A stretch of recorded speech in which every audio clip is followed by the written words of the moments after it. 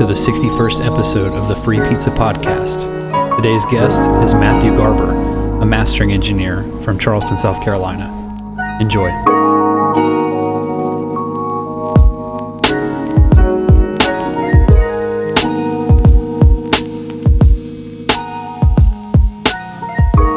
All right, Matthew. Well, thank you so much for being on the podcast, man. Thanks for having me. Absolutely.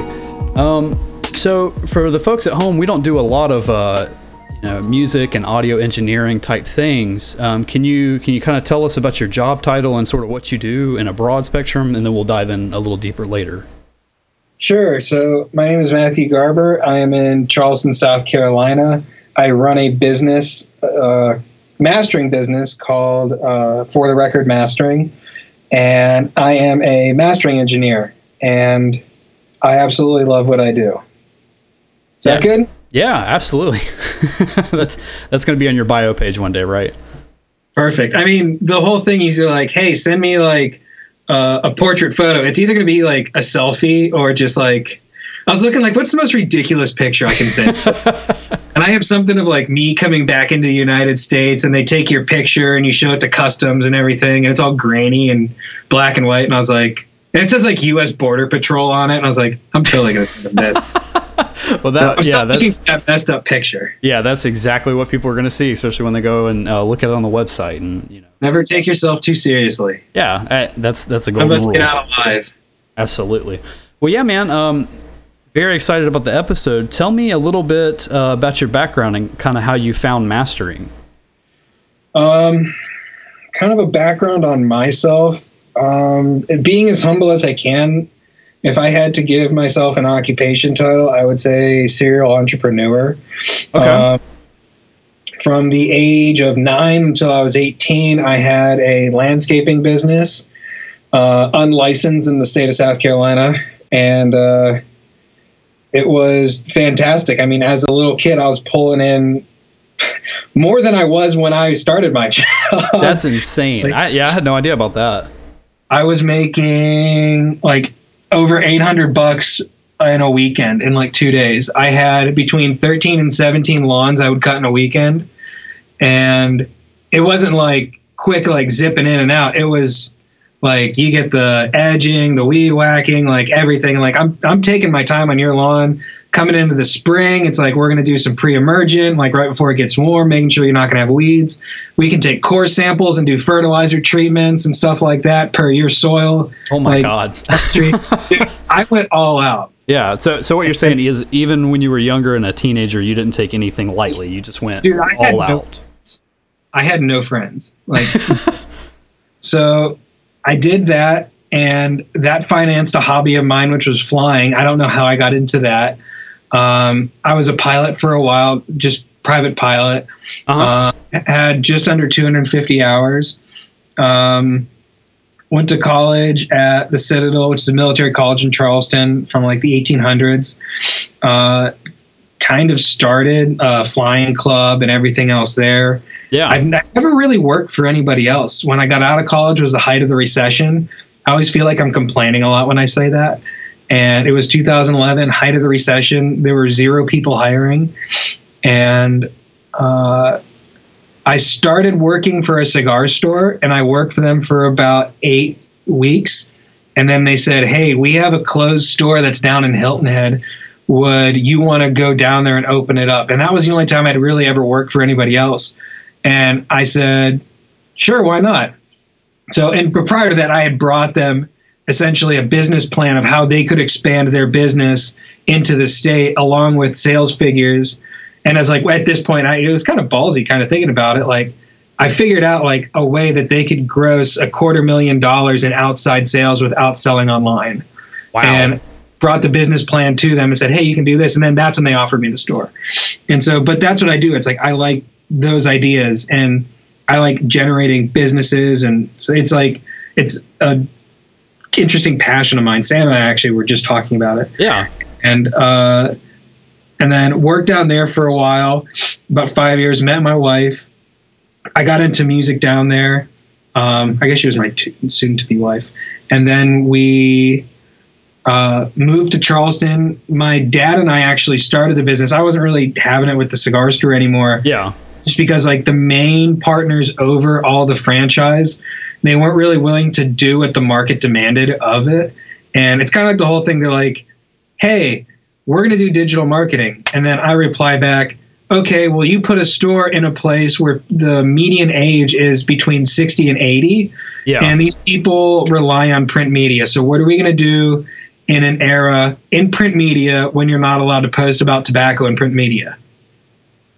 So you want to talk about like marketing challenges and like getting creative and stuff. So, and they weren't willing to like invest into the growth of the store and everything. And yeah, I was essentially just saying like, this is what you need to do to survive. If you don't want to survive, then good luck.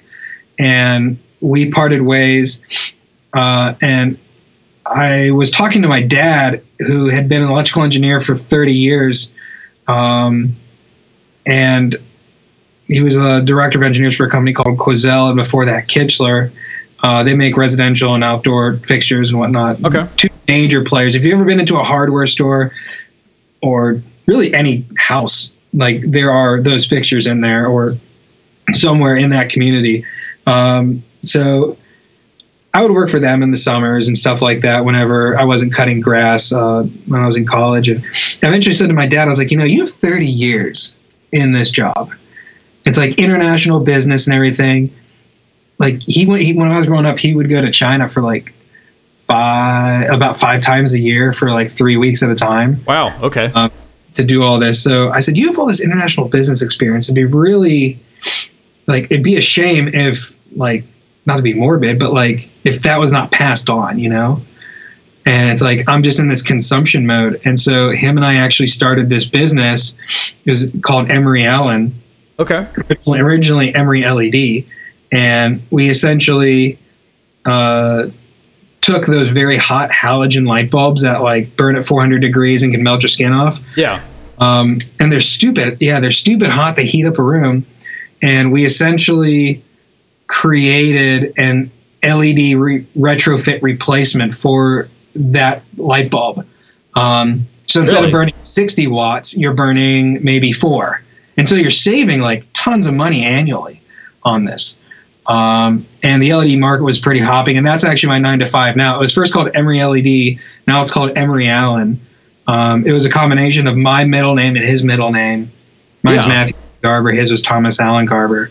And I always just thought it'd be cool to have an engineering design firm with my dad. And so we did that.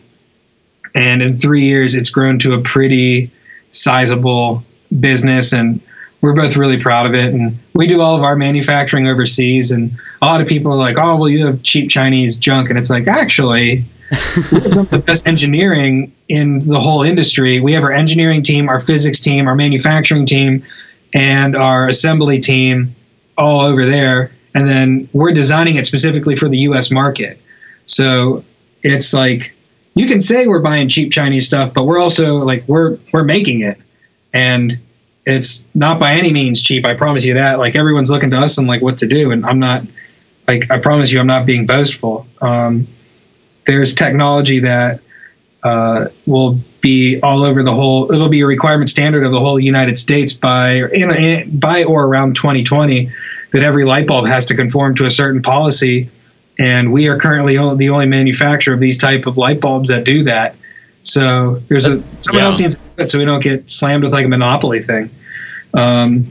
So we're currently the only people who are able to do it. And there's like 6,000 hours of testing that needs to go into it. So that's my 9 to 5.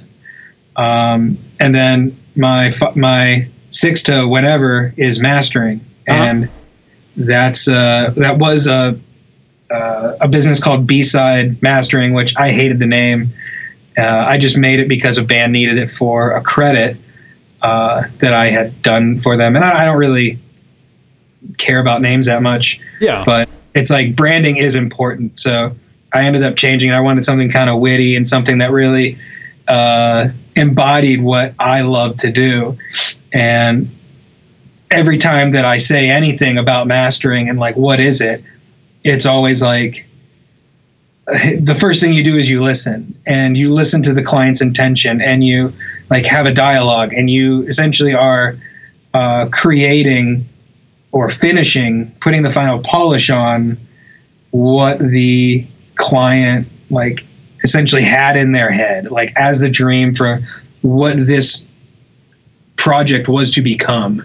And you are the last creative step, and the first step in distribution is the textbook definition. So I came up with the name For the Record, which I thought of it as a funny play on words, but also I am doing this like for the music, and that's what it's about. It's about the music, not the ego or anything else behind it. And whenever you hire me to do any audio mastering for you, it is 100% like for your record. It is not about my ego, my studio, my anything. And I want to try to promote whatever you and whoever is doing as much as I can and love into that. So I do that along with having a family. So yeah, I was about to say, I know you have a very fresh kid, a wife, 9 to 5. So this is definitely, you really don't like your plate being empty, do you? I have an absolutely gorgeous wife who is quite possibly the most selfless human I have ever met. I also have a almost 16-month-old little boy who I tell, like, people are like, well, so what's it like having kids? And because my wife and I didn't want kids, and then we got married, and then it's like, hey, we're pregnant. Funny how that happened. And it's like, actually not that hard. It's like, they're like, yeah, congratulations on the kid. It's like, yeah, it was my pleasure.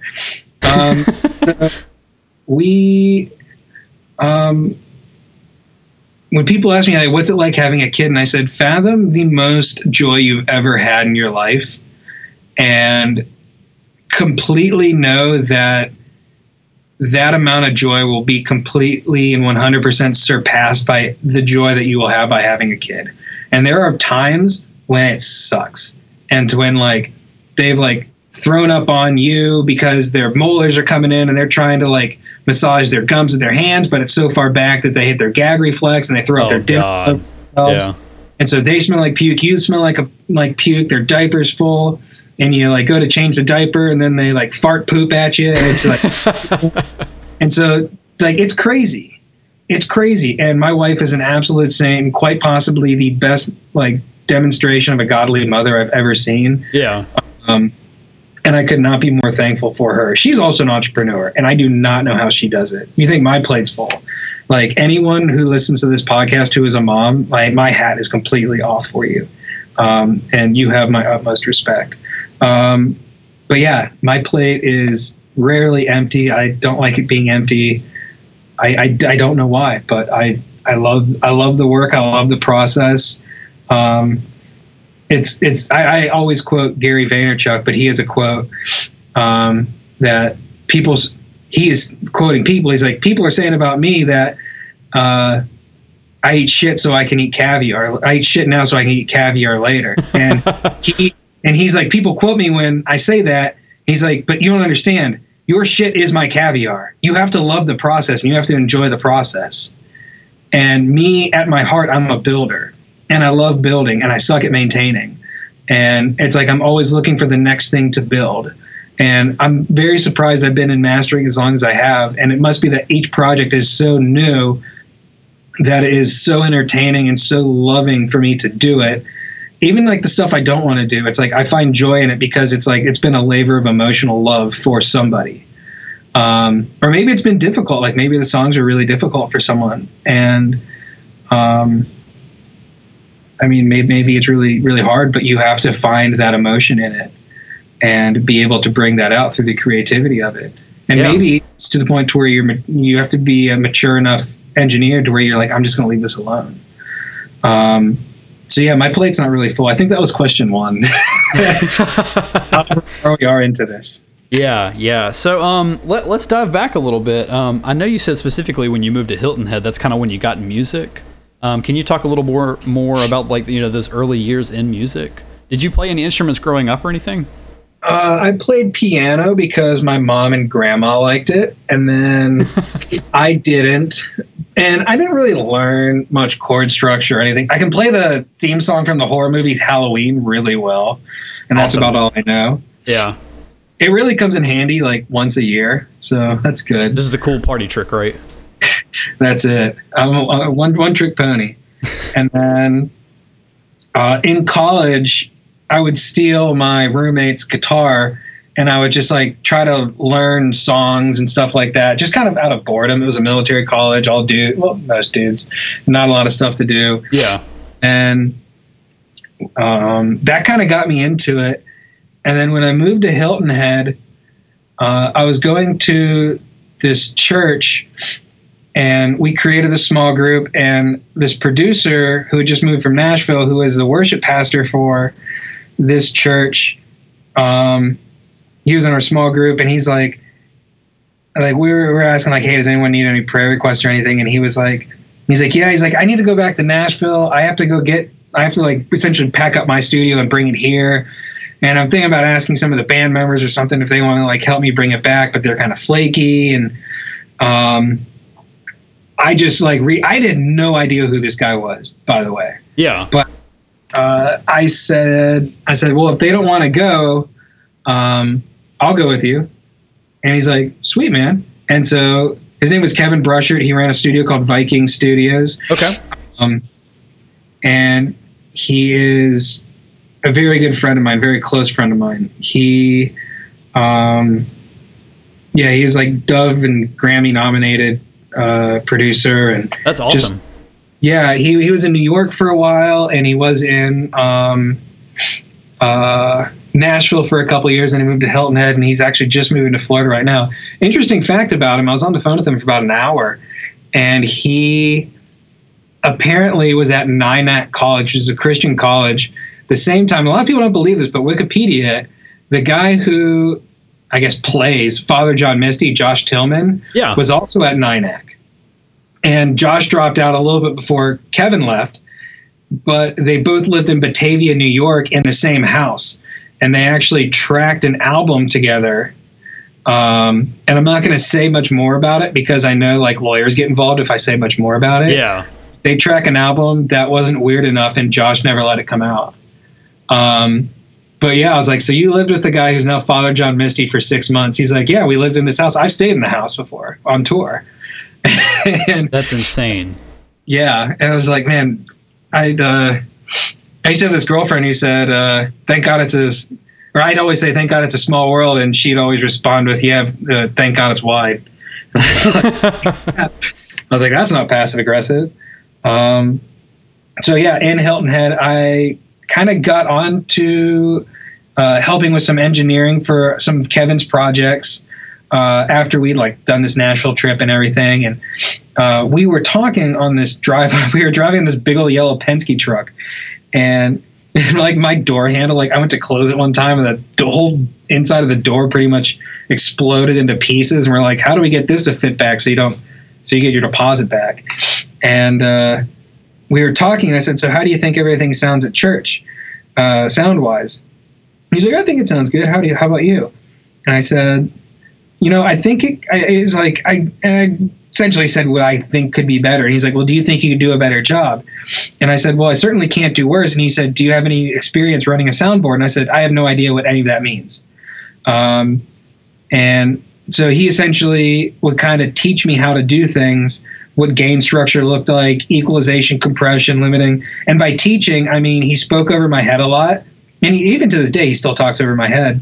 But whenever he does, I would go online or whatever it is, and I would look it up. I'd look up what an equalizer is, what like parametric equalization is, what like attack and release time constants are, high pass filtering, compression, etc. I'd look all those up and figure out what that means and how it affects a signal path. And so I think the self-taught word is autodidactically taught, and essentially means you taught yourself. So we did that, and then kind of grew up on board, started on a little PreSonus, went to the natural church progression, which people then go to an Behringer X32, and then yep, very familiar with that board.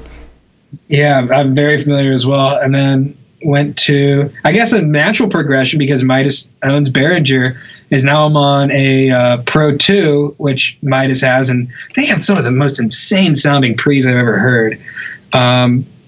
and then that church is about to upgrade their board. So I essentially did that for about 5 years, and then through engineering some stuff and for Kevin's albums and whatnot, he's like, with how like technically minded you are, you might make a good mastering engineer. And I did not want to produce at all. I have no interest in listening to somebody who didn't practice their guitar part try to get it down in like the first 20 takes. And it's like there's stories. I think it's on the documentary Sound City that Tom Petty's Refugee took 87 takes to get right. Oh my God. Because they're all doing it to tape. Yeah. So everything has to be right. So it took like 80 something takes to get right. So I have no patience for that, but I can listen to a finalized mix hundreds of times. That's completely fine. Yeah. But to listen to somebody nail a guitar part that they didn't practice is not really in my pay grade. So that's kind of how I got into it. And then I started researching what all a mastering engineer needs, started acquiring basic gear, and in all honesty, did what anybody who wants to get into this should do. You start listening. And it literally comes from a love of music. Yeah, I mean, that's such a crucial piece of advice. Yeah, and like essentially loving how music makes you feel as like a human, and like investing into like what emotions you get from listening to music and why you get that, and then developing a reference list. So these 10 songs and how they sound in any environment. So you can always go into an environment and say, this room is different in how, and essentially that because you know how it sounds in every other environment besides that room. Yeah. So it's like I just reset up my room because I got a new desk, and so I just pulled out my reference tracks and I said, something sounding phasey, it's more than likely from this. I think we need to adjust this, and then let's like set up an RTA mic and shoot like get like an image of what the room looks like sonically on a graph. And we can phase align the room so that everything is all good. And I don't know, I might be getting like super technical into it, but no, I mean, that's fine. I think that's one of those important things where that actually kind of dives into the next question that I was going to ask you. So I don't know if you want to go more into it. It's more so of like, what does mastering mean to you? Like if you had to explain almost layman's terms as far as like what a mastering engineer does, how would you do that? So I would say that the coolest part of mastering and what it means to me is essentially like, say that you have an album that is full of 10 songs. And I just mastered something for a band called Electrolust. It's like a super 80s band. I don't even think they've released it yet. But I try to invest as much as I can into that band. And it's like, let's like hop on FaceTime or whatever for like 45 minutes. So you can know me, I can know you, and I can find out where your heart is. And with that, I can run down the track list and we can confirm things, but I can also see like, it's like, hey, what do you think about this song? And he's like, yeah, that one kind of came from like a really weird part of life. And it's like, okay, I know to not put a happy vibe on this, because in mastering, I only deal with 2 tracks, the left track and the right track. Yeah. I don't have the drums, the bass, and all the, like, I don't have that. Like, I don't stem master. Stem mastering is where you receive all of that, and then you have the mastering engineer compile that, which I'm sorry if you do this or anybody who listens does this, but I think that's lazy mixing. And at that point, I think you should actually hire a mixing engineer. And I think that would actually better serve your music than a mastering engineer, because mastering engineers are mix engineers. Or classically, they are not. But I'm essentially finalizing the culmination of like what these past 3 years of creating this album has meant to this band. And I'm like able to essentially close a chapter, and they're like able to distribute it however they want. If they want to press it to vinyl, do whatever, I can do all that, and I can arrange all of that. And I am the last creative step and the first step in distribution. And I tell them, I was like, hey, if you need anything at all up until this puppy is pressed onto vinyl, CD, whatever, like, I'm your man. My phone is always on for you.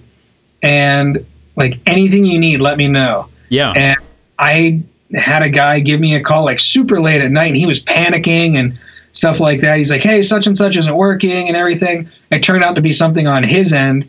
But it's like, my wife and everything and little guy was asleep. And so I just drove in and I was like, yo, let's fix this. And let's just like get this right. And I just reprinted everything and sent it to him. And he must have hit something different. And he's like, yeah, that works perfect. Sweet. And he's like, thanks. He also had like a distribution problem with, like the CD manufacturer sent him CDs, and like from track 8 to 13 was like all this digital noise. And really? I looked at my digital version of the CD because I print out something called a DDP, which essentially is manufactured into the CD. And like that is all the spacing, like any CD text, any codes that might track the album.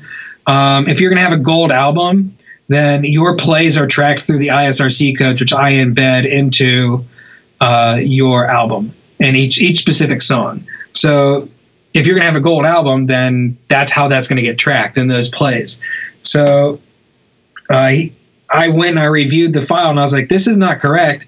So I essentially coached him how to talk to the CD manufacturer. And I said, I'm a very nice dude, but if you start messing and screwing over people who I really care about, I become a bit of a bulldog. Yeah.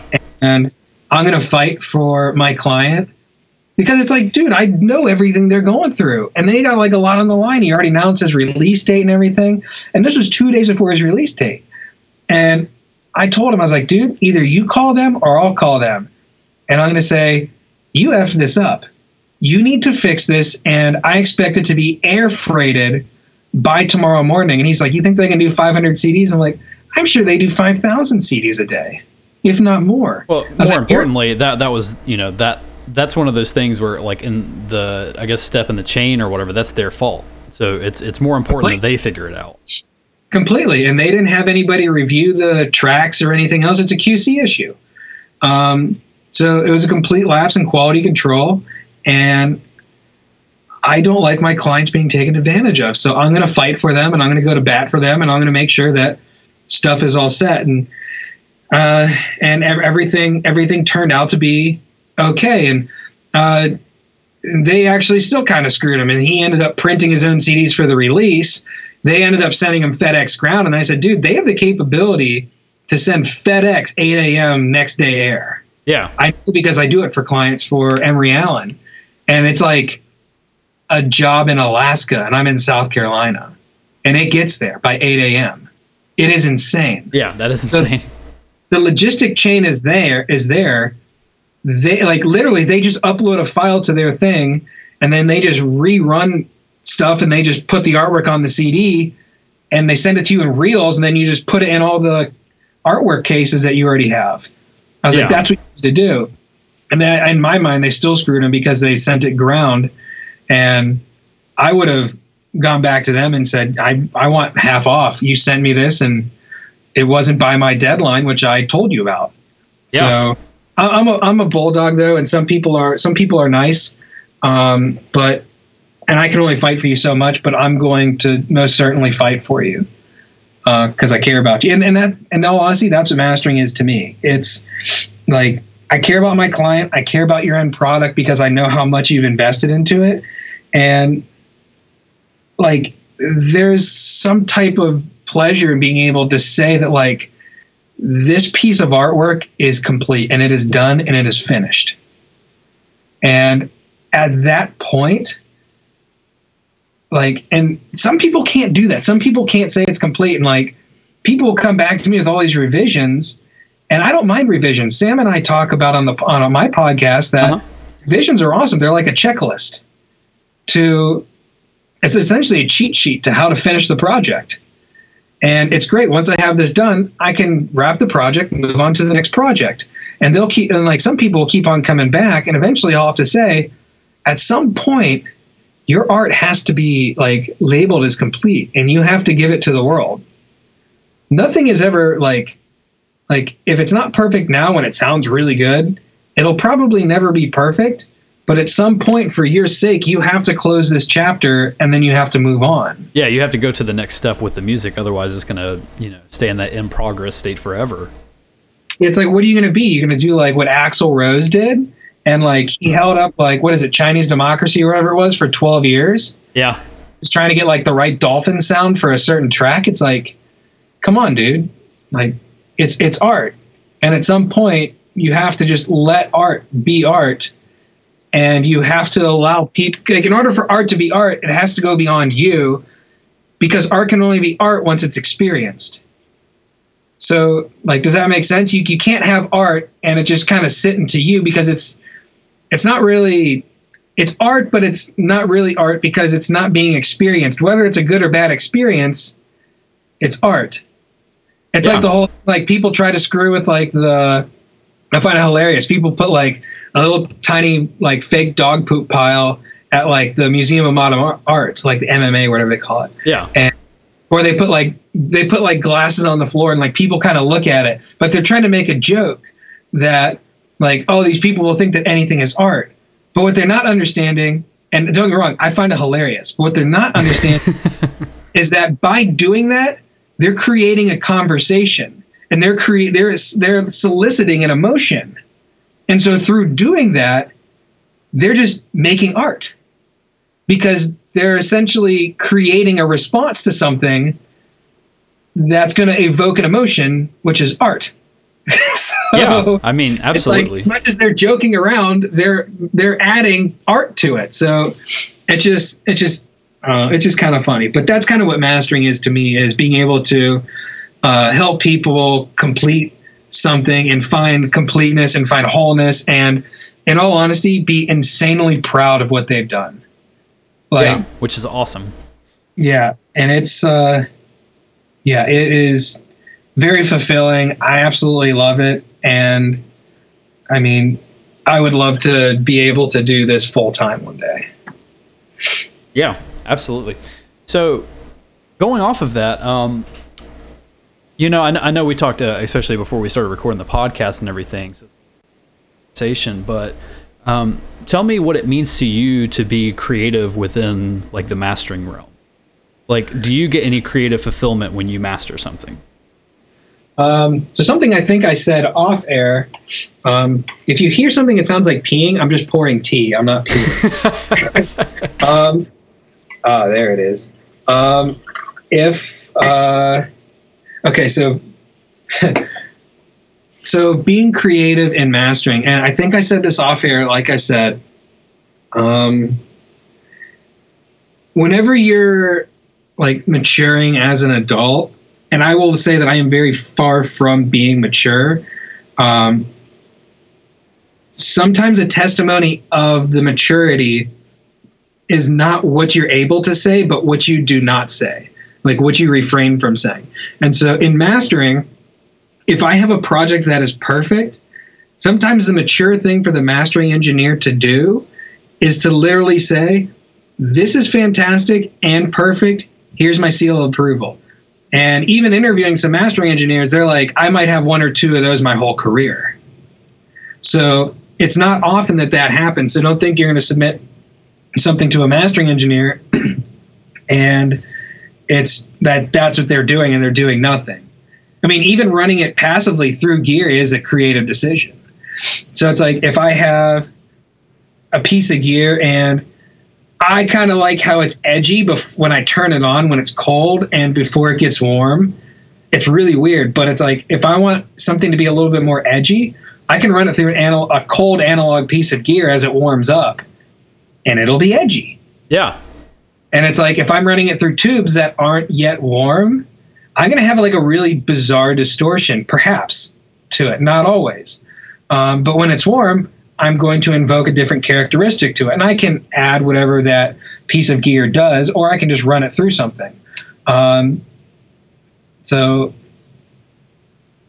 I think, I don't know, but like also like being like creative and kind of touching on what I was saying, like what does it mean to like being creative, like with mastering, and kind of tying into like what does mastering mean to me. my favorite part is, and this is like one of my philosophy classes in college. I can't remember who said it, but essentially he says, and I'm not calling myself an altruist by any stretch of the imagination, but this is the example I like to use. Yeah. Is that an altruist is most happy when the poorest man rows with golden oars. And I think that's what I want.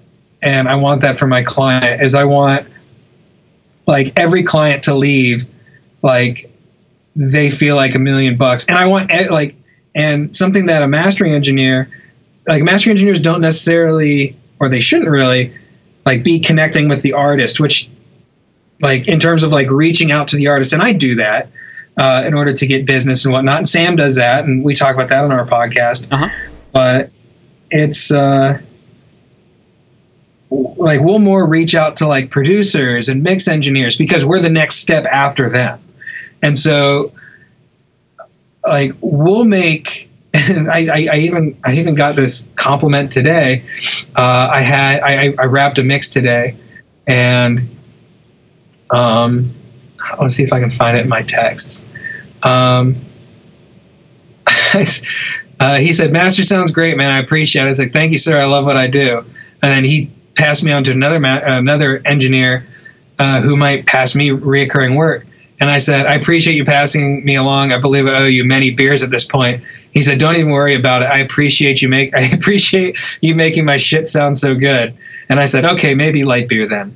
So, but I mean, that's it. And it's like, you're essentially making like this community that you have through what you're able to do is you're making everybody else sound good. And they're going to be like, they're not going to show their mixes off. They're going to show the master off because that's what they did. They didn't master it, but I mean, they were the producer over it. And even the mix engineer, they're not going to show the mix off. They're going to show the final product. Yeah. The polished, everything's done at this point. That's it. And it like really glues the whole album together and really like creates a cohesive operating unit. Like you're making something that's kind of sexy. So that's what I love. I love when like mix engineers and producers are super proud of what they've made. And like at a show, if that producer just so happens to also be the front of house person, think of how excited he is to mix that show and be like, I can't wait till people hear what like has been going on for the past however many months. Yeah.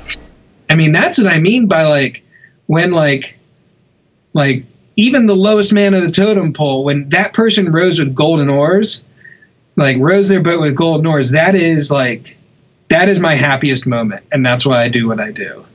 I'm not an altruist, but if I were, that's what I would say I love doing and like where my heart is about the creativity of all of this. Yeah.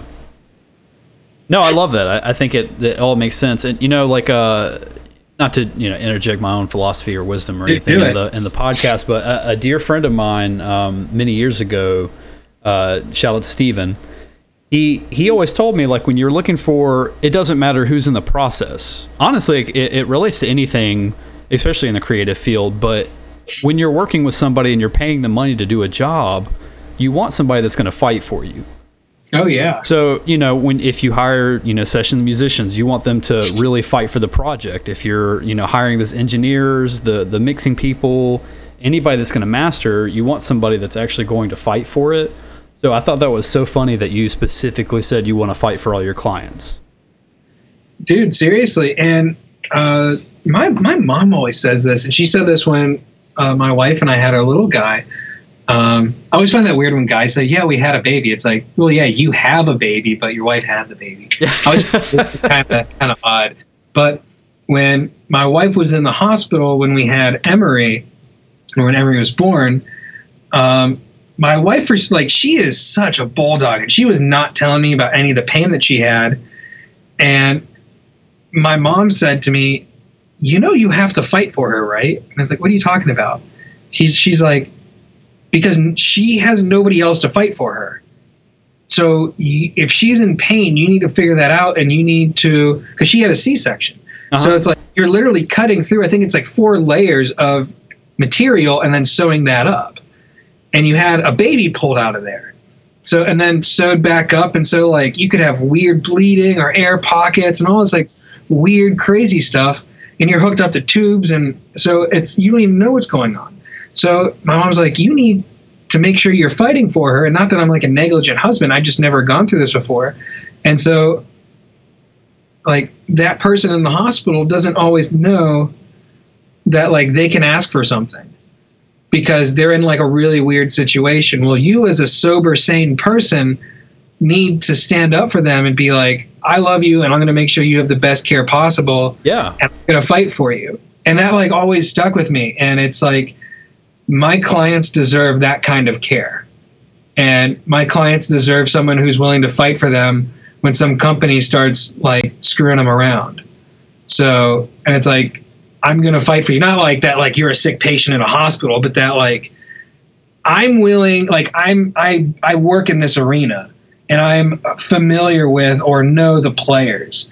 And I know when a company's going to screw a band around because whatever's better for their bottom line or something like that. And it's like, no, this isn't about you. It was never about you. This is about you serving the music and you creating an end product. And if you don't deliver on that, then you need to rectify that. That's like, there is this thing for Emery Allen that this $400 shipment was lost. And they said, well, we can only insure it up to $100. And I was like, says what? And they said, well, it says our shipping policy. And I was like, no, the shipping policy says that it'll get to the frickin' door. Yeah. The insurance is for if your truck gets hit by a train and the boxes are scattered everywhere, you'll cover the insurance of the items. Like, I paid probably $20 to have that package shipped to Utah from South Carolina. Yeah. And I'm paying you to do that service and you didn't do that service. And all you can say is, well, sorry, we only insure our stuff up to $100. It's like, no, I paid you for a service and you didn't do it. Yeah. So if you're not going to do the service, then, and it's like, I had this invoice on a daily basis sent to FedEx. And I was like, you either lower my rates, I will inundate your inbox, I will like go up like the whole freaking chain, but I'm going to annoy everybody I can until you right this wrong. And it's not that I wanted to win. It's just, you're screwing around a little guy. And you screwed up, you're a Fortune 500 company, and you're not willing to admit that you did something wrong. And so it's like, luckily we could rectify it really quick because we run all of our shipments through Amex, and Amex has an insurance policy on anything that you buy with them. So if you ship anything using an Amex card, you essentially have the whole value insured. That's awesome. Don't quote me on that, but and then we use all like the Amex points. Anyone who's like, oh, you didn't read Dave Ramsey.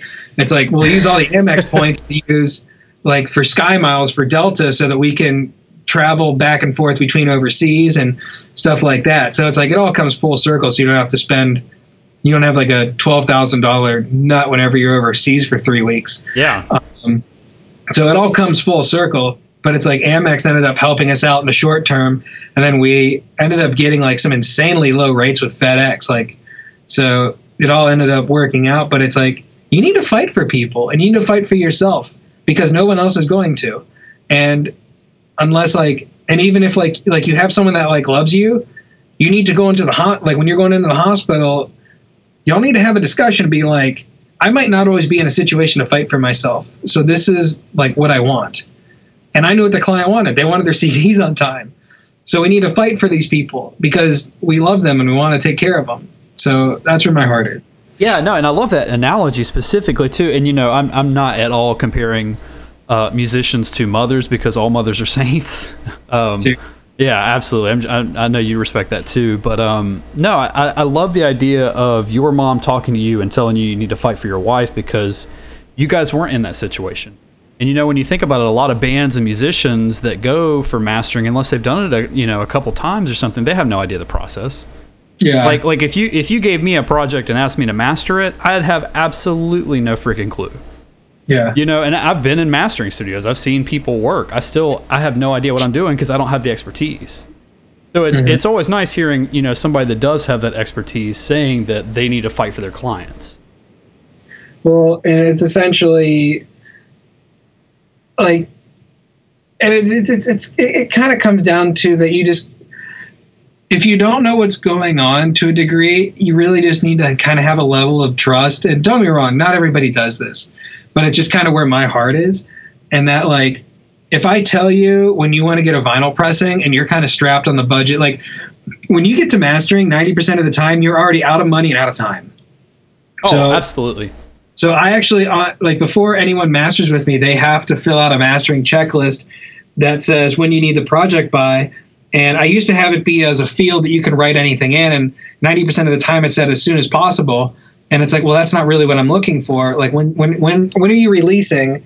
And if you want a physical copy, then we need to measure back about at least 2 weeks for manufacturing. So that's actually your deadline.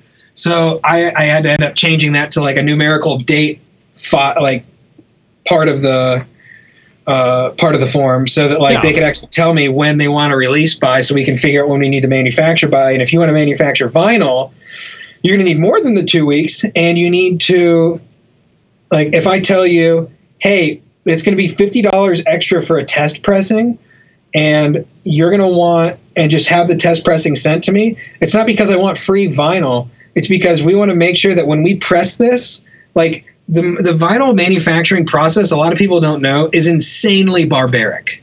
Like, if you watch it, it is beautifully barbaric. Yeah. Like, your record is cut onto a lathe with normally a sapphire stylus, and then, or if it's cut into plastic, it's done with a diamond stylus. And then it's like on a super like malleable lacquer acetate, which is kind of like, think of the consistency of like, I don't know how a guy knows this. I guess I had like two sisters growing up, but think of the consistency of like semi-dry like nail polish or like kind of tacky paint-ish. Yeah. Not the tacky part, but just kind of like still malleable. Like if you were to push your fingernail into it, you'd leave a mark.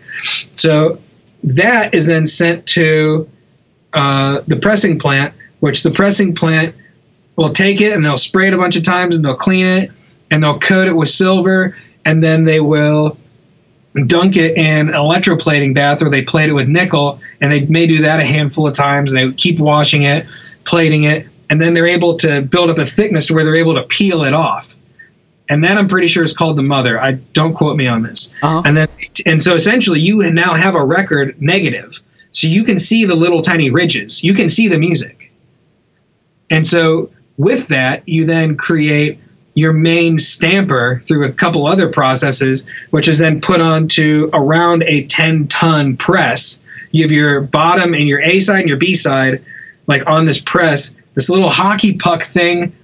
It's called a biscuit. It's a bunch of PVC. I think it's called polyvinyl chloride is what the actual PVC stands for. Uh-huh. So you have a PVC hockey puck looking thing they call a biscuit with your two labels on it.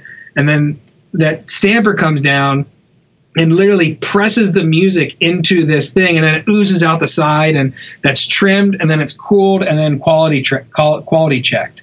So because of how archaic it is and how like how rudimentary the process is still, you really want to test pressing.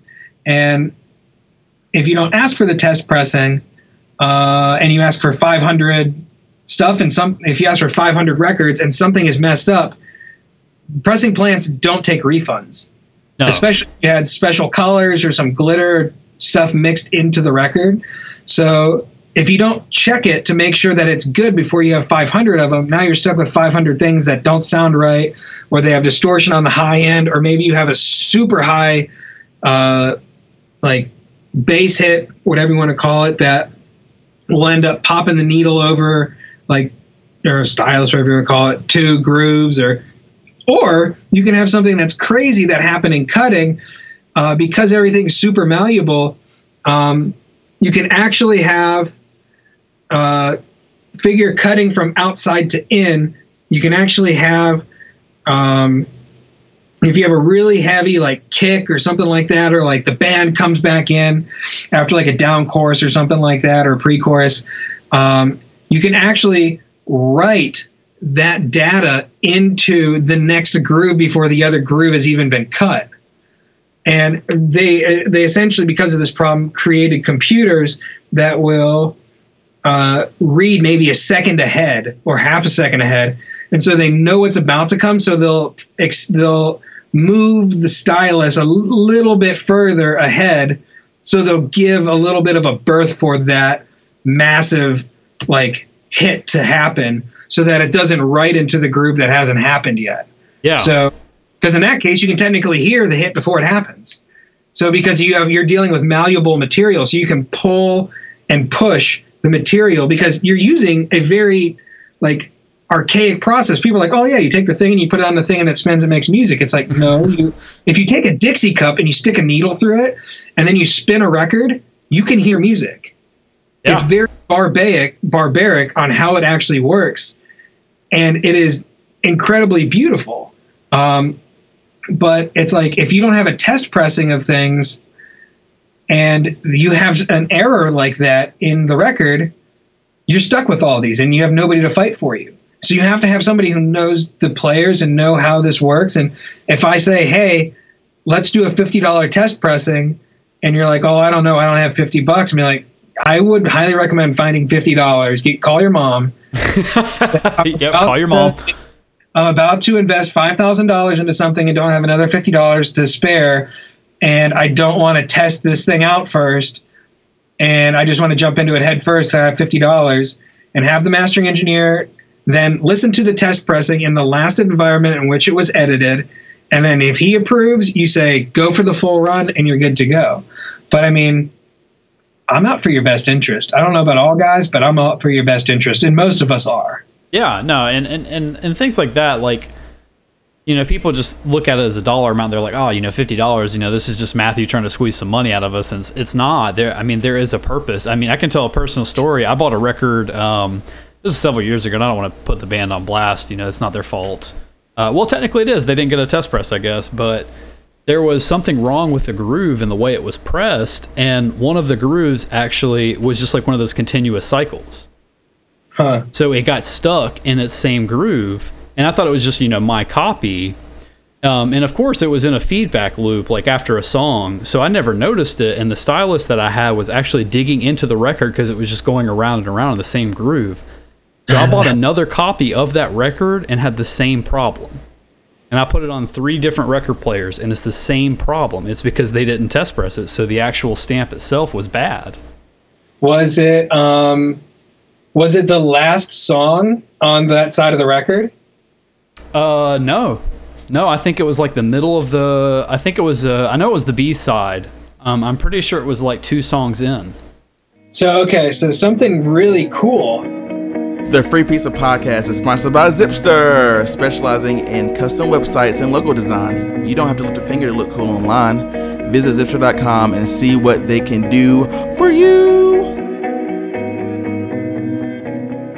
Something that's kind of interesting about the story that you were saying, and the reason why I was wondering if it was the last track of a side, is because you can actually, as a record ends, you have a little coil of grooves which will lead to a continuous groove called a lock groove, which is in place so that the stylus and cartridge, everything doesn't go over onto the paper label of the record and kind of knock around on the center post of the turntable and screw up your stylus. Yeah. And that's what the lock groove is for. A lot of people don't know this, is you can actually embed audio, like a very short, maybe 4-second clip, into that lock groove. And that's what I was thinking was happening, is that perhaps it was the end of the record and they took advantage of that. And it's like, I always thought it'd be funny if a band were to put a just like a drone or a pad or like applause or something like that just goes on forever. Yeah. Or maybe it's like the wind howling or something like that, or like the chimes from a porch with crickets in the background. I always thought it'd just be kind of interesting to have something that you would normally like want to experience, or not maybe even want to experience on a loop, just for kind of a creative effect. Like a song, like say like a country song ends and they're talking about like a night out or whatever the hell, and it like kind of fades out to crickets in the song, and then you essentially play the crickets through the lead out groove, and then just have a constant thing of like chimes or something like that, and yeah, it's in the lock groove. Like, you can actually do that. A lot of people don't take advantage of that, and it kind of blows people's mind whenever I tell them that. No, that's such a neat concept. Yeah, I mean, I think I've had records that did that, and I didn't realize what it was. I just figured, it is one of those messed up ones. The one I was talking about specifically, I know it was a message, like it was an issue, because I actually reached out to the band. They were small enough where they were cool and responded. We're like, oh shit, my bad. But lockers. They're messed up on all of them. Yeah, no, I think they pressed their label. It's a smaller label, but I think they pressed 5,000. Dang. Yeah, and to my knowledge, all of them. I think they did weird color variants. So I just had like the standard black. So I know the standard, the one they printed probably the most of had that issue. Yikes. Yeah. Man, yeah, that's a bit of a nightmare. Well, what another one that something weird happened to, and backing up, so that issue would stem back to the cutting engineer who cut the lacquer acetate. Yeah. So that has nothing to do with the band or anything. But yes, a test pressing would have, in theory, it would have caught that. Something, however, that a test pressing would have not caught is, unless it's like something that's screwed up on every record, which I don't think this is something that would have screwed up on every record. So the first War on Drugs record might not be the first one. I have it in this room. I don't know what the name of it is, but the first War on Drugs record that like got them like stupid popular. Yeah. They I bought one of their records. I'm looking through it if I sound distant. Yeah, Lost in the Dream is the one. That one, side A, the last two songs, something happened in the cooling stage of that record, and I don't know if stuff was too hot, and then when they tried to cool it, it was like it cooled too fast and the press was too hot or something. I don't know. But essentially the last two songs do this, and and you can kind of tell that it's in like a bit of like a lenticular or like oval shape. Yeah. So like something is happening with the grooves on there that it's not a circle. It's like you can tell that it's speeding up. So obviously like where it's speeding up has to be the main turn of the oval. Yeah. So other things that are weird, and you probably will not catch that through a test pressing. That's a manufacturing error though.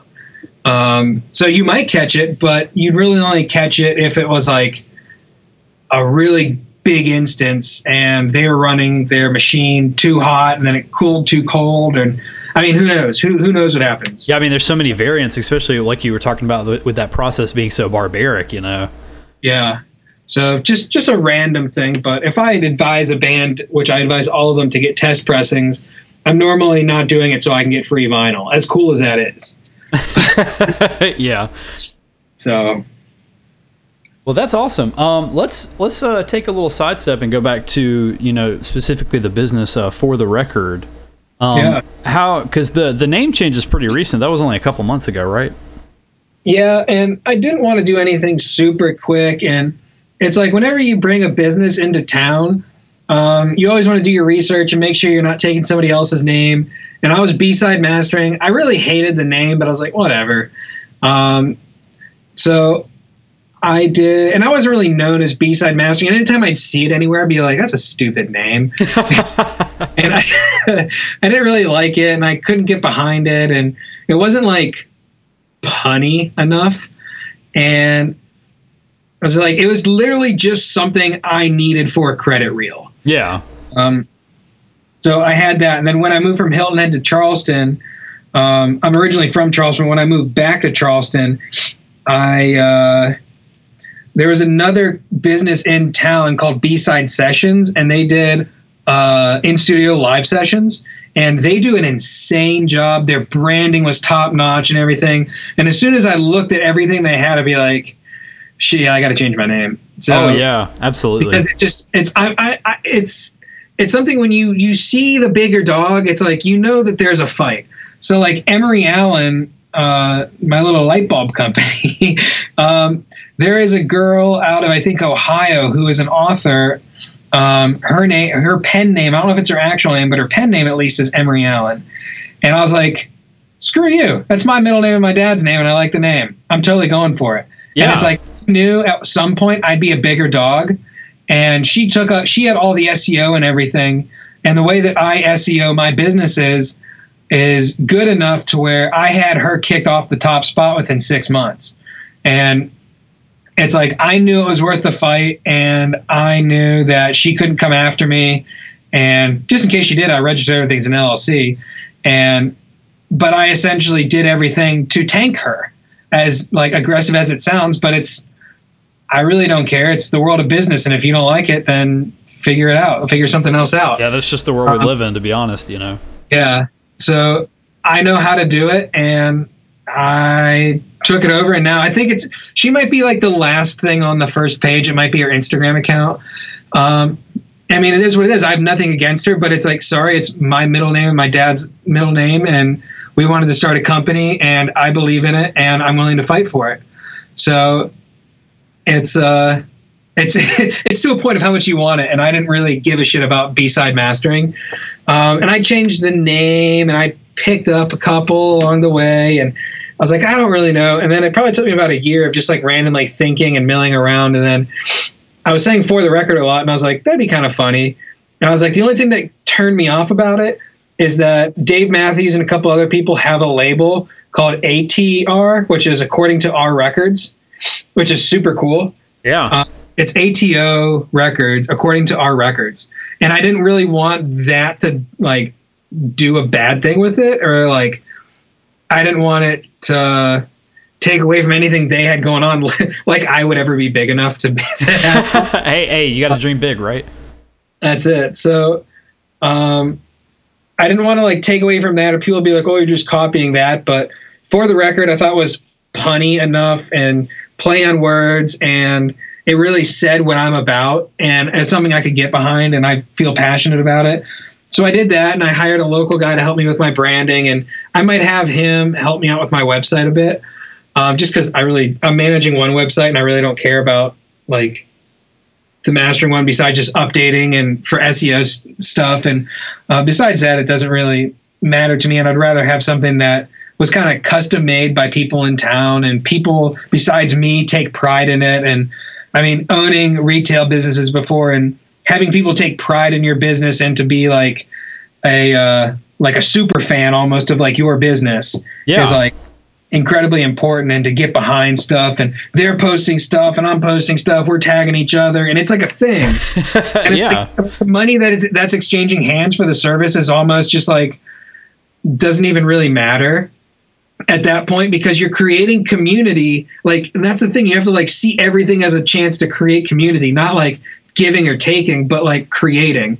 And so like, because I'm like advertising pretty much local, and I do some like out of state jobs every now and then, but like I just get behind the scene here so much that it's like, I will, like, if you offer a service and I can use you, I want to find a way to use your service, because I want you to be in business as long as I'm in business. Not like, oh, if I'm out of business, you're out of business. But like, if I'm in business, I want to do whatever I can to support your business.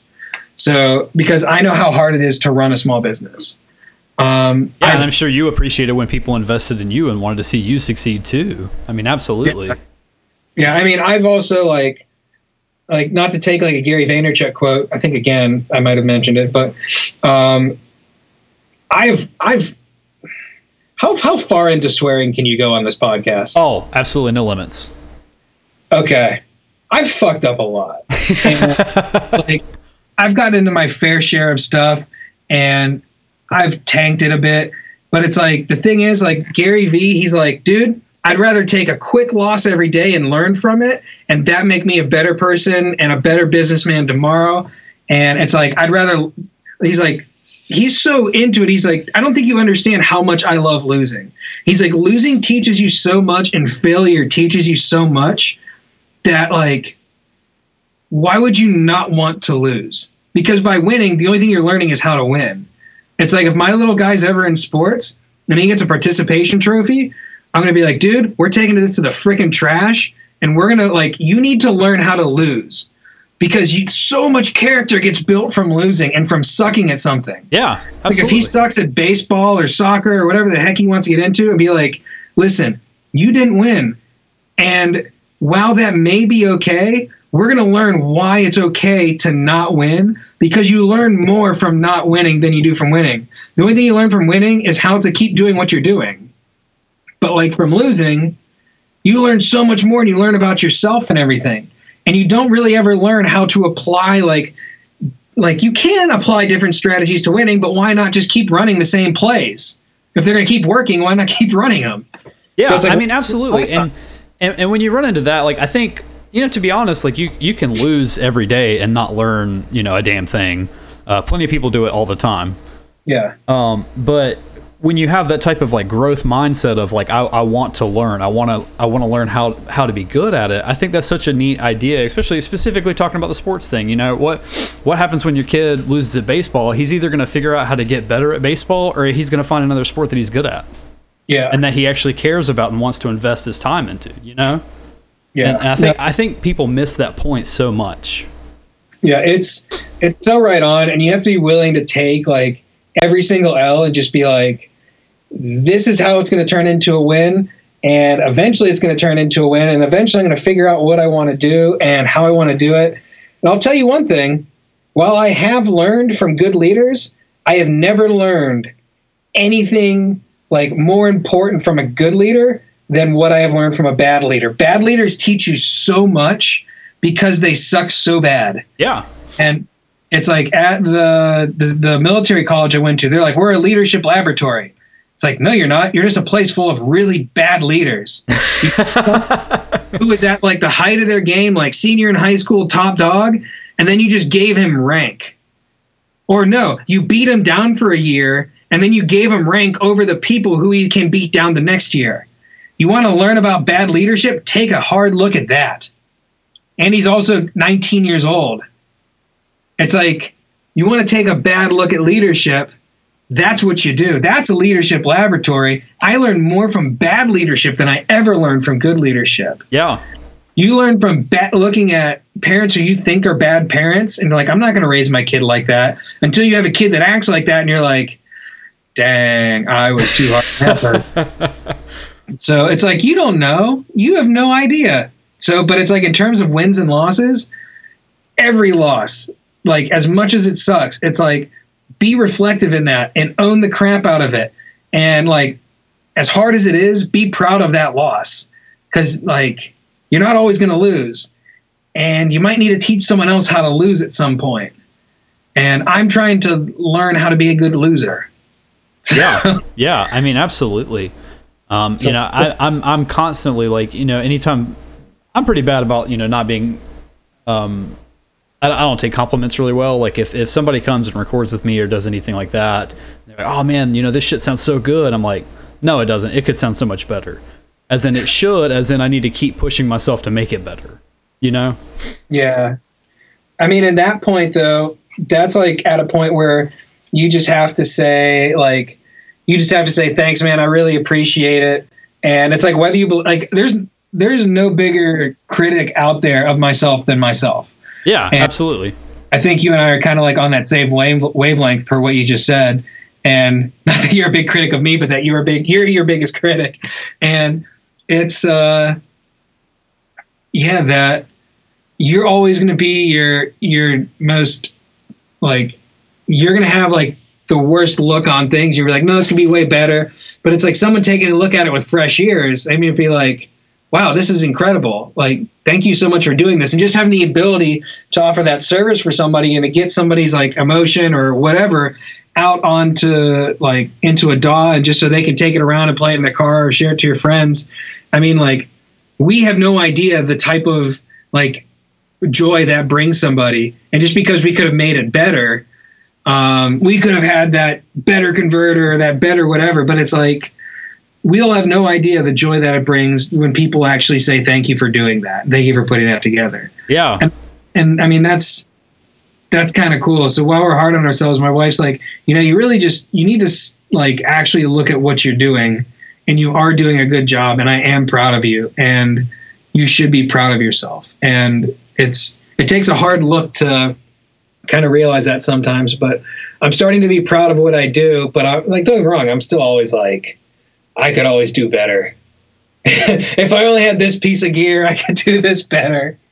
So, but that's all of that. Yeah, absolutely.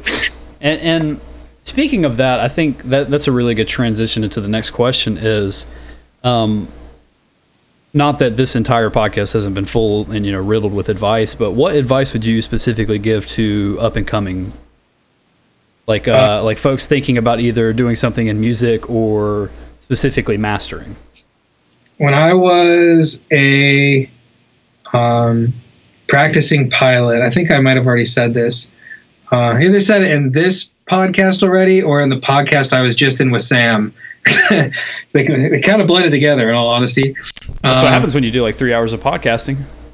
Yeah, I started at 4 today, so right now it's almost 8. Oh gosh, yeah.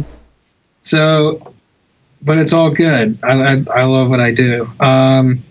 What I would say is that when I was a pilot, there was a saying that when you stop learning, you start dying, and what you're not teaching yourself is harming yourself.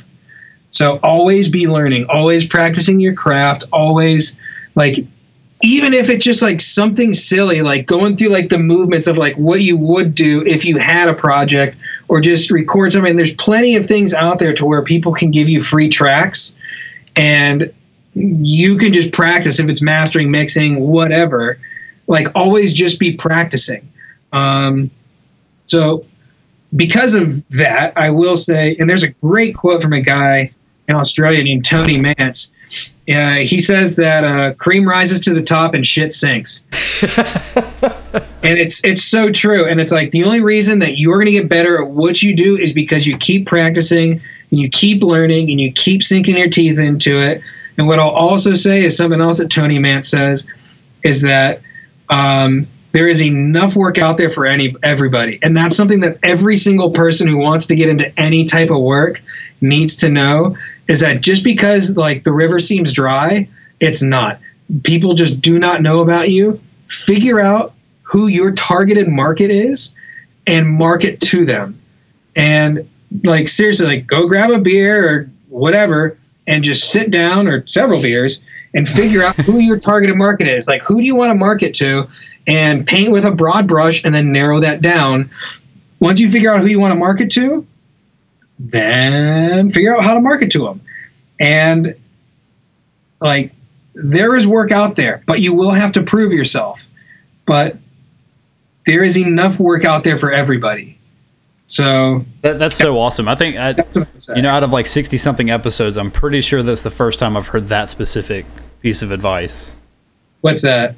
There's enough work out there, dude. Seriously, whether you're like, and that spans, like, you could have zoned out everywhere else in this podcast, but if you're an artist, if you're like a painter, if you're like a cook, if you're whoever in a creative field, there is enough work out there. While everything else is getting sucked up by robots, even freaking mastering is getting sucked up by robots. Yeah. But the thing is like, I mean, Brad Blackwood knocked like the nail on the head when he's like, yeah, but if you send, what I want to know is if you send a mastered track to Lander and Lander masters it, and then you throw it back through Lander again, will it say, this is already mastered? Or will it be like, here's a new master and it will sound different? Is that really mastering?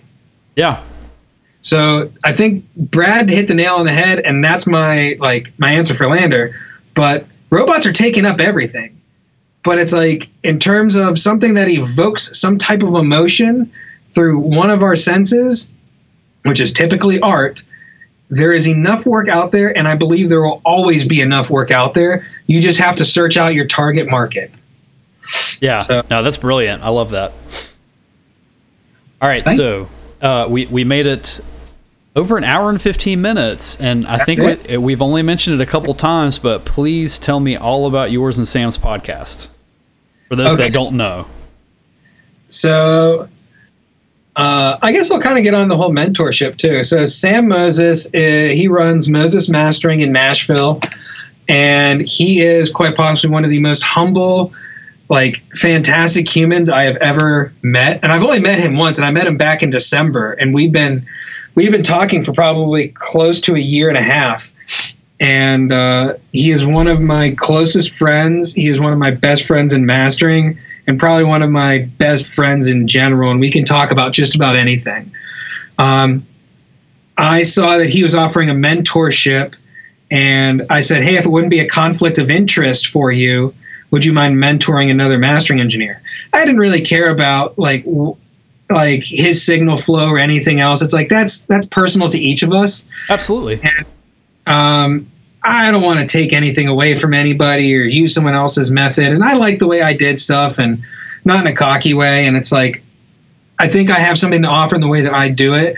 But it's like, I wanted to tighten up my customer service, and I wanted to be a better servant for people. Yeah. So I wanted to be able to serve people better, and specifically my clients.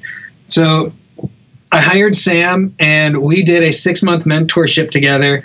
And he normally does a lot more in depth than what he did with me. But just like being able to have community with another mastering engineer was fantastic. And if you're on the fence and you're in music and you're on the fence about doing a mentorship, go to mosesmastering.com and just hit him up. He is one of the nicest, most gracious people I've ever met. And essentially towards the end of our mentoring, or my mentoring, it was last October, I said, and through the whole mentorship, I'd be like, I just really feel like it's being placed on my heart to do a podcast again, because I originally did a podcast when I had a cigar store. It's called Blowing Smoke. And I had so much fun doing it, but I hate editing. I had so much fun doing it. And I was like, I really want to get into this again. And not that like my voice needs to be heard, but I was like, I feel like there's just like a community of people that like, and no one is serving this community. And so we're like, let's go into demystifying what mastering is. And so we came up with like a bunch of names and started recording episodes. I think even the first episode was recorded without a name to it. And I think I was just looking at a compressor on my desk, and I was like, let's just for the time being call it the Attack and Release Show. And so that's that name stuck. And I was just looking at the attack and release times on the compressor, and that's how I came up with it. And so in all honesty, we just started talking, and we started talking about all this stuff no one else is talking about. And our big thing was like, let's try to like talk about all the taboo stuff that like no one else is really even touching on. And it's like, I'm pulling up the episode listings right now. So it's like we came out with 3 on January 15th of 2018. And the first one was on Torned software. Nobody talks about cracked software. It's like, everyone's just talking about gear. It's like, who cares? There doesn't need to be another gear podcast. The second one, You Are Worth More, is saying that you are not charging enough. If you are offering a service for, like, you are providing a service for people, the chances are you are not valuing yourself at what you're actually worth. And so we're telling people you are worth more than what you're charging.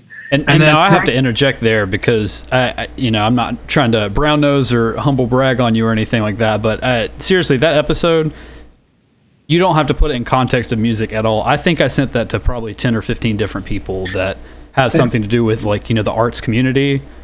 Yeah. And that's just that grinding the home, especially like, Sam specifically talking about doubling your rates. Yep. Dude, it's so bold too, because it's like people in Nashville totally charge what I charge, and Sam just doubled what I charge. And it's just like, he's like, yeah, but I figured it's so silly. He's like, I figure even if I lose half my clients, I still make the same amount of money. I mean, yeah, when you think about it that way, you're absolutely right. So Sam, he's such a bold dude, and he's so fantastic. And it's like, I hate that we live so far away. I feel like we'd be really good drinking buddies. But if you ever hire Sam for anything, or just be like, email him or something, it'll be one of the like best times you'll have that week. So he will make your day. So the third one we did was on auto mastering services, and it kind of catered more towards like the music community. And we tried to not like really even, on some of them, we try to not even touch on mastering. It's just life things. Like, take care of yourself. Number 4 is invest in yourself first. And we're like, how do you invest in yourself? And then 5 really got back onto mastering, about analog versus digital, the like a time old like thing. And then it's like, okay, well, what is mastering? And then 7, we split into 2 episodes, how to submit a mix for mastering. And then like one of our biggest episodes, how to get clients. If that's not clickbait, I don't know what is. In all caps too. Yeah. And then you got into the art of listening and like not just music, but how to like listen in a relationship and to clients. And then we got into heavy stuff and like the loudness units, full scale, and normalization, and how Spotify does that. And then we went into Spotify and how we believe they're devaluing music, and then how to pick a mastering engineer. And so, and it's like, I'll tell you one thing, and this is, I don't know whenever this will be released. This probably won't be released, but I don't know. Will this be released before next Wednesday? Yeah, it's coming on Monday. So get ready for Wednesday. So Wednesday is probably my favorite episode we've ever done. It's on, and it might be a little late for the year, I don't know, but it's how to market yourself in 2018 as a person and as a business. Because as an entrepreneur, you are like, you're more than like, you are the brand. Matthew Garber is the brand for the record mastering. And so it's like, it's just like, you need to know how to do that. And it's also like kind of a freebie episode that we can like tie it into like the following years of how to market in 2019, 2020. So it's like the free space in bingo. So we do that. And then we're like doing like a bunch of, we're bringing like a bunch of people on who are like been in the mastering business for a while. We call them like legacy mastering engineers. And it's like Brad Blackwood we brought in, and it's like, this guy's freaking credit list is insane. Like Backstreet Boys, yeah, he did it. It's like Maroon 5, he did it. Jane's Addiction, he did it. It's like, go to Euphonic Masters and look up his credit list, and it is insane. He's one of the only mastering engineers to win a Grammy Award for mastering. So it's like, he's like in freaking insane. Yeah, absolutely. It's like we try to do that, and we try to add like this value to things. And I just I've been talking with this one guy from a company that I'm not going to say. Then we're going to have them sponsor an episode, because there was an episode on room acoustics and monitoring that we didn't touch on something because we didn't really believe in like a style of doing something some way. And I'm obviously being vague for a reason. And we had a ton of people be like, yo, you didn't talk about this, and we're all doing this. And it was like a lot of people. So I reached out to the company and was like, hey, we have a lot of people doing this. Can we use your product and then have you possibly be on the show? And they're totally going to put somebody on the show from their company talking about their product that our people want to hear about. And we're going to like add value. Like even, I can't even tell you how awesome this episode is going to be. There's so much into this episode. That's going to air sometime around Thanksgiving, and we're like marketing it like so appropriately. So at least I hope so. So, oh no, we'll be talking about that after this episode is done recording. I don't know. But we have like, marketing is coming out. So you're listening to this on Monday. Wednesday on September 12th at 10 a.m. Eastern Time, Marketing in 2018 is coming out. It is my favorite episode we have recorded, episode 21. And then comes like the one like that like no one's going to want to listen to is on the 26th. That's on entitlement. And it's like why you are technically entitled to like not even like listening to this podcast. So it's like it's kind of a dick podcast, but it's like why you're not entitled to anything and how you should use that to your benefit so that you can grow your business appropriately and in a humble way so you're not taking advantage of people. Yeah, I mean, it sounds like a podcast that nobody's going to want to listen to, but almost everyone needs to.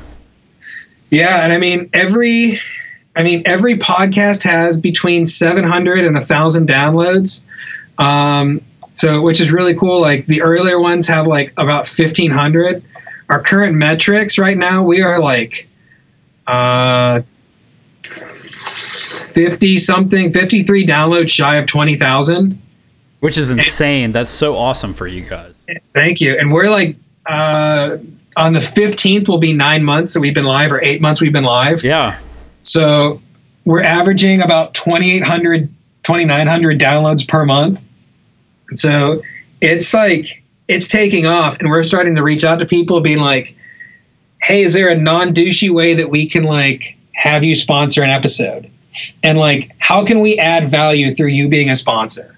Like, besides like us contacting Sweetwater, be like, hey, you want to give us money for saying your name a lot? Yeah, it's exactly. Like, how can we have you add value to our podcast, which will add value to our listeners?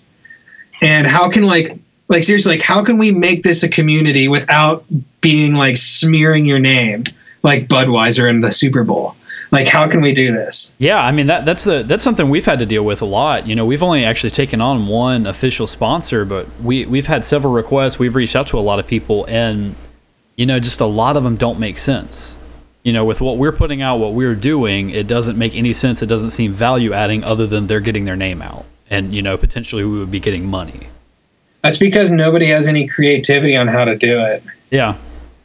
So it's really cool, and we're just trying to be original. We want to come out with merch, but it's like merch, like, it works, and it's like, I don't know, like, we're going to totally put it out to our customer base, be like, would you be interested in this? And it's like our logo is like a vacuum tube. My wife designed it, and our logo is like a vacuum tube, and I brought it up to Sam, and Sam's like, no, dude, we're not making this merch. That'd be really funny if we had a shirt that said, show me your tubes. But we're not going to do it. I don't know. We might. It depends on how gritty you want to do it. But it's like, I don't know. You have giveaways, and you do like enamel pins are really big for some reason. So it's like, you might do that. You might do, I don't know. People love stickers or something, or shirts, or I don't know. You put like a lot of tubes on a sock or something. Call them tube socks. So it's like, there's a freebie. So that's like the thing, though, is like, if you can evoke that type of like laughter and emotion out of it, it's like, that's the response that you want. And so long as you leave people laughing and kind of like shaking their head at like how goofy you are, they'll invest in it. So it's like a thing. Absolutely. Yeah, no, definitely. So we're excited about it. Yeah. Yeah, no, I can't wait for that. And yeah, especially watching you guys grow and everything. I can't even remember how I found it. I know I found Sam on Instagram because he had mastered something and I was interested in it. And then I started following him, and he's such a like inspiring dude. Like, just on his internet presence is such a big deal. So shout out, Sam, if you're listening to that. I have to force Sam to listen to how much I talk him up. Yeah. If you don't know Sam Moses, you're doing life wrong. Absolutely. And yeah, as soon as I started listening to your podcast, because I think it was back in January when you guys were first starting to do it, because I remember I listened to the very first episodes, like, as they were coming out. That's and I was just blown away. I was like, nobody's doing this. You know, I listen to a bunch of podcasts when I'm at my day job, and it's just, you don't hear that. You know, you don't hear people talking about the things you guys are covering. Like, there's a million different recording or audio engineer podcasts, and everybody's like, yeah, this is how you place a microphone. I'm going to tell you about it over a podcast, you know, which is kind of weird. When my podcast sounds like donk. But it obviously doesn't sound like, I know how to place a microphone, here's how to do it. Yeah, yeah, and exactly. Yeah. Oh yeah, some of those podcasts sound terrible, and it's like, why am I listening to you do this when it doesn't sound like you know what you're doing? But yeah, I can't thank you guys enough, specifically, just personally. Like, I love every episode. I make sure I listen to them try to listen to them as they come out. So it's really cool what you guys are doing. That's overly nice of you. To really appreciate it. I just wanted to, like, when you're like, hey, let's talk about the podcast, I'm like, I'm just going to talk about Sam and say nice things until he's listening to this, until he like just turns red. Yeah. And like bashful. That's what I want. Hopefully that's what we're going for, right? That's it.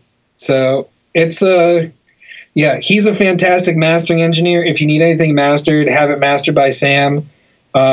He predominantly operates in rap, hip hop, trap. He likes hard metal too. I'm not the biggest hard metal fan, but I'll take a stab at it. I don't really do a lot of it, but I'd love to take it on. I find it a little more challenging, and I don't know why. I don't know but it's like recently I've done a lot of rock. So it's like, it might just be intimidating. Maybe because people are yelling. I don't know. I get that. Yeah, I was actually going to ask you about that, because I see a lot of like more rock oriented or like indie rock stuff kind of coming out of your feed. Dude, you know what's my jam? I love psychedelic weird stuff. I don't know why. There's like this psychedelic resurgence in Charleston, and it's like people are doing it in such an awesome raw way. Say that 10 times fast. It's incredible, and I can't get enough of it. But then recently, it's just been a lot of rock. You have there's a couple things that are rocky about an album I did for a band called Thompson Falk, Human Resources. They I don't know how they advertise, but they had within the first month 150,000 downloads of their album on Spotify. That's insane. It's crazy. I was like, man, if this was 20 years ago, y'all be millionaires right now. Yeah. So yeah, if Spotify didn't value your music, you should listen to that podcast. You guys would have a lot of money right now. Yeah. But with their album is awesome. It's kind of like a dance rock album. One album that I love that came out, Rare Creatures self-titled album. It's their first album. Coleman, he seems so serious when he's singing and playing and everything. But I went up to him after the show and I was like, dude, you can't I can't take you seriously. I've listened to your songs more than you have, and I know how serious these songs are and how serious you want to sing them. But you're freaking smiling while you're singing these serious lyrics. I can't take you seriously. You're so proud of what you've done that you're having a hard time evoking that serious emotion. So it's just funny, and I love it, and it's such a cool process. And I'm just proud of a lot of these guys and what they're able to do. And I mean, the craziest thing too is everyone's like, oh, gear this, gear that. Some of the best stuff that comes out of Charleston does not leave the box. Once it's in the box, it does not leave. Yeah. And it's some of the most inspiring things about what you're able to do inside of a computer. And it's it was recorded in a freaking back room of a furniture store. And it's just or people are recording in storage units and stuff here. And the scene here is so incredible and people are so behind it. And I'm really excited to see it keep growing. Some people are being negative, and that's what our podcast was about tonight, about how toxic negativity is. Yeah. And it's if people are being toxic, don't even give them the freaking time of day. You just keep plowing on, and I mean, screw them. It's they're going to be left in their own dust, and I'm here to build stuff, and I'm just going to plow you down, straight up being honest. I'm just going to be a freaking, and I am a cynical person. I'm a very doubting person. My shit sniffer is always on 10. And it's because it's dude, there's so many people out there every day trying to screw you on stuff. Yeah, absolutely. And it's while I am cynical, if you're passionate and you love what you do, you cannot have negativity. You need to surround yourself with positivity all the freaking time. You need to be listening to audiobooks, reading books, podcasts, whatever. Just that 100% all the time, deploy positivity. And if you're in a really shitty situation too, in a really negative situation, you need to multiply that by 10. And everything you consume on the inside has to completely combat everything you're taking in on the outside. And it's just it just is what it is. And I mean, that's awesome. It's I'm going to freaking run you over if you're negative. And it's true. It's you can't get in the way of the positive thing that's happening here. You will not be a part of it if you are negative. You want to be a part of it and claim that you are a part of something, but you're complaining about the restrictions you have, the whole Gary Vaynerchuk thing. If you complain within the first 30 seconds of opening your mouth, you've already lost. So it's oh, well, I can't do this or I can't do that. No one cares. Just do it. It's I could have complained in my room when I first got my room that it's not the right dimensions, and I did. I didn't set up my rig for 3 months. Then I was maybe I can stop being a little whiny bitch and just put something up and just try it and just see what people say and just do a little bit of guerrilla marketing. I'm not paying for marketing.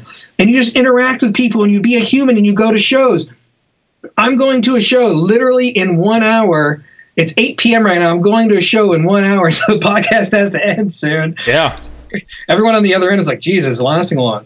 I'm going to a podcast in an hour for a guy who was in a band that I mastered his album, and he's now in another band, and I'm going to buy him a $2 beer, and I'm so excited to buy him this $2 beer and tell him how much he killed it on stage because he's an awesome dude. And I can't wait to see like the conversation that we have about music. That's the scene here.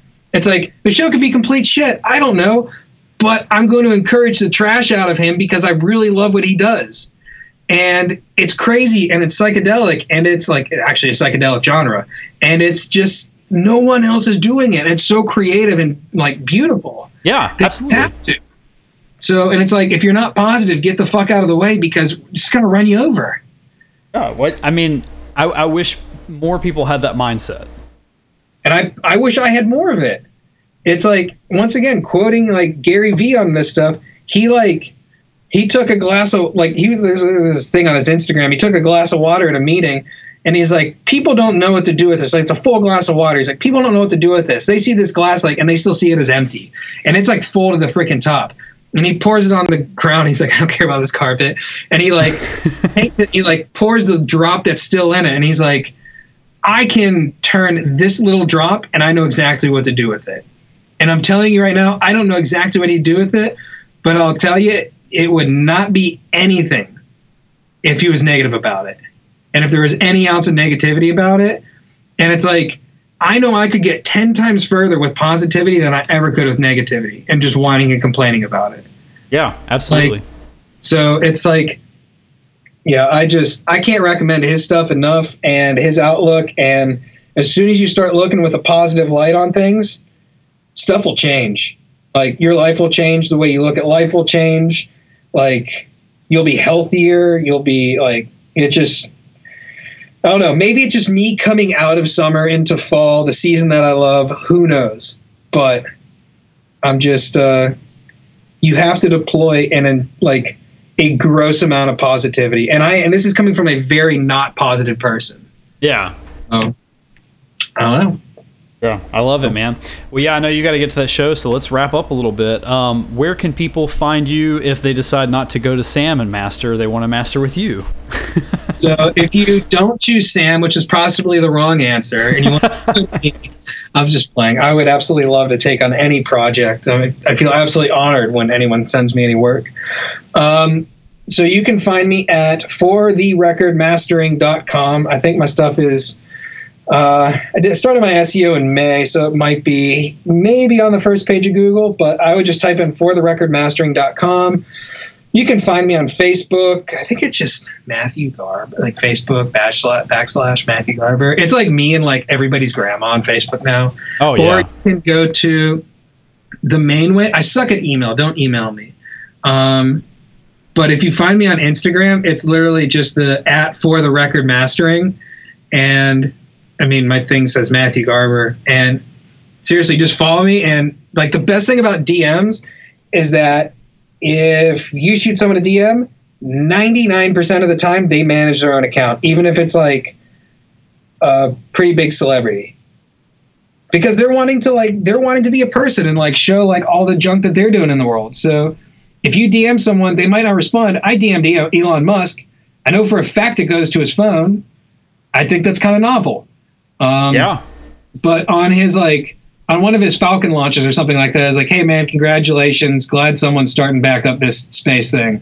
And it's like, can't wait to see you go to Mars or something like that. Yeah. Never got back to me, but it's like the novelty that went to Elon Musk's phone is pretty fantastic. The reason I know it goes to his phone is because everything he posts is in like his voice and like kind of this condescending like humor that he has, this dark humor. Yeah. So it's just, I love it.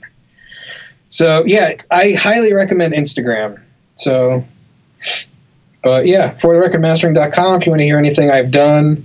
I try to keep it updated. I'm not the best at it. This month is stupid book too, so I don't know when I'll be able to update it. Maybe at night or something. Yeah, which hey, that's fine. Yeah, you've always been really responsible when I hit you up on Instagram, so I can vouch for that. There was this guy in Canada. We were talking about the Neve MVP that I have, and he was looking at getting one. And we were talking on Instagram for like, I think until 12:30 last night. And I was like, dude, I gotta go to bed. Like, I gotta take a shower. But we were talking probably for about 2 hours back and forth. Yeah. My wife wasn't feeling good. She went to bed, and I was like, okay, let's see who's talking. And it's like, I might take a little while, but I'll talk with you, and I'll nerd out. And if you want to, like, any way, if you want to communicate, it's like, let's do it. It's like, that's I'm awesome. all about creating community. That's what this is about. So let's do it. Yeah, absolutely. And so now we know where to contact you for your mastering. Where can people listen to your podcast? The best way to listen to the podcast is just on iTunes. That's where we direct everyone to. Just under podcast, just go to the Attack and Release Show. And if you want to leave us a review, I would appreciate it. We have 20, as of like this weekend, we had 23 5-star reviews, and we were very proud of it, with tons of people commenting and everything. And we have a really ghetto way of recording our audio, but it sounds really, really good. And I am pretty proud of it, and people are really digging it. And I think it's kind of irresponsible if a mastering engineer has really crappy audio.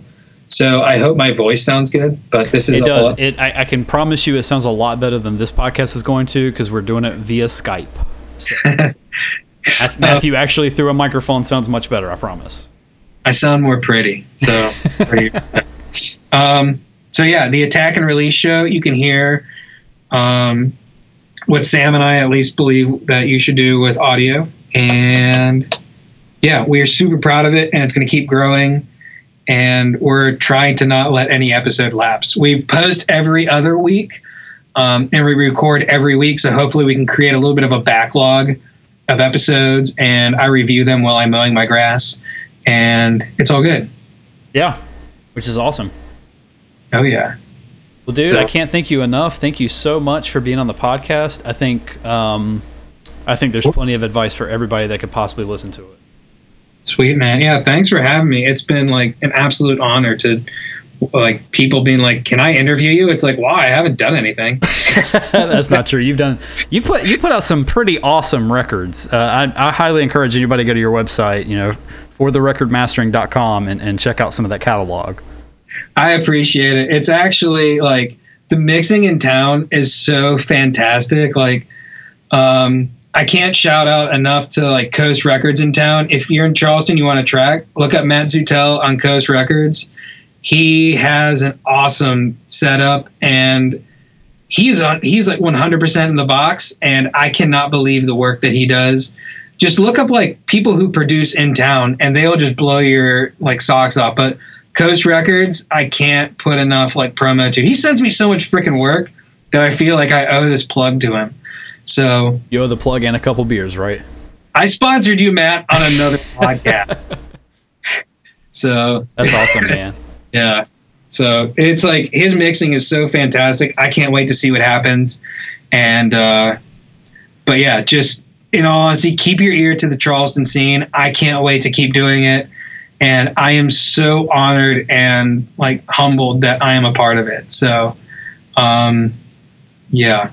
If you want to be in it, just come. There is enough work. Like, seriously, I kind of shut my doors a little bit in August because I had a lot of stuff going on, a lot of traveling for business and stuff, and a lot of family stuff and whatnot. And I opened my doors on Tuesday of this week, so the 4th, and I have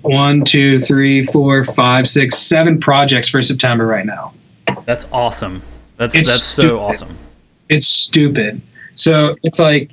And it's like, that's not even counting like prospects. That's not bragging. It's just telling you Charleston has so much freaking work that not enough people can handle it. Don't be a mastering engineer here, but come here and do something. Yeah, don't take money out of your pockets, but for sure, come make some music. Seriously, if you're on the fence, just do it. It's like, if it doesn't work, go take a stupid job somewhere else. But it's like if you're just kind of in like a chill part of your life, just make the freaking move or do something and just be positive about it and just trust the process. Yeah, so that's awesome. I love that, man. Yeah, bud. So I'll stop talking. No, you're totally fine. Well, thank you again, Matthew. It's been a true honor. I appreciate it, man. Dude, thank you so much. Awesome. And enjoy your show, okay? Oh, I always do. All right, later, man. See you, bud.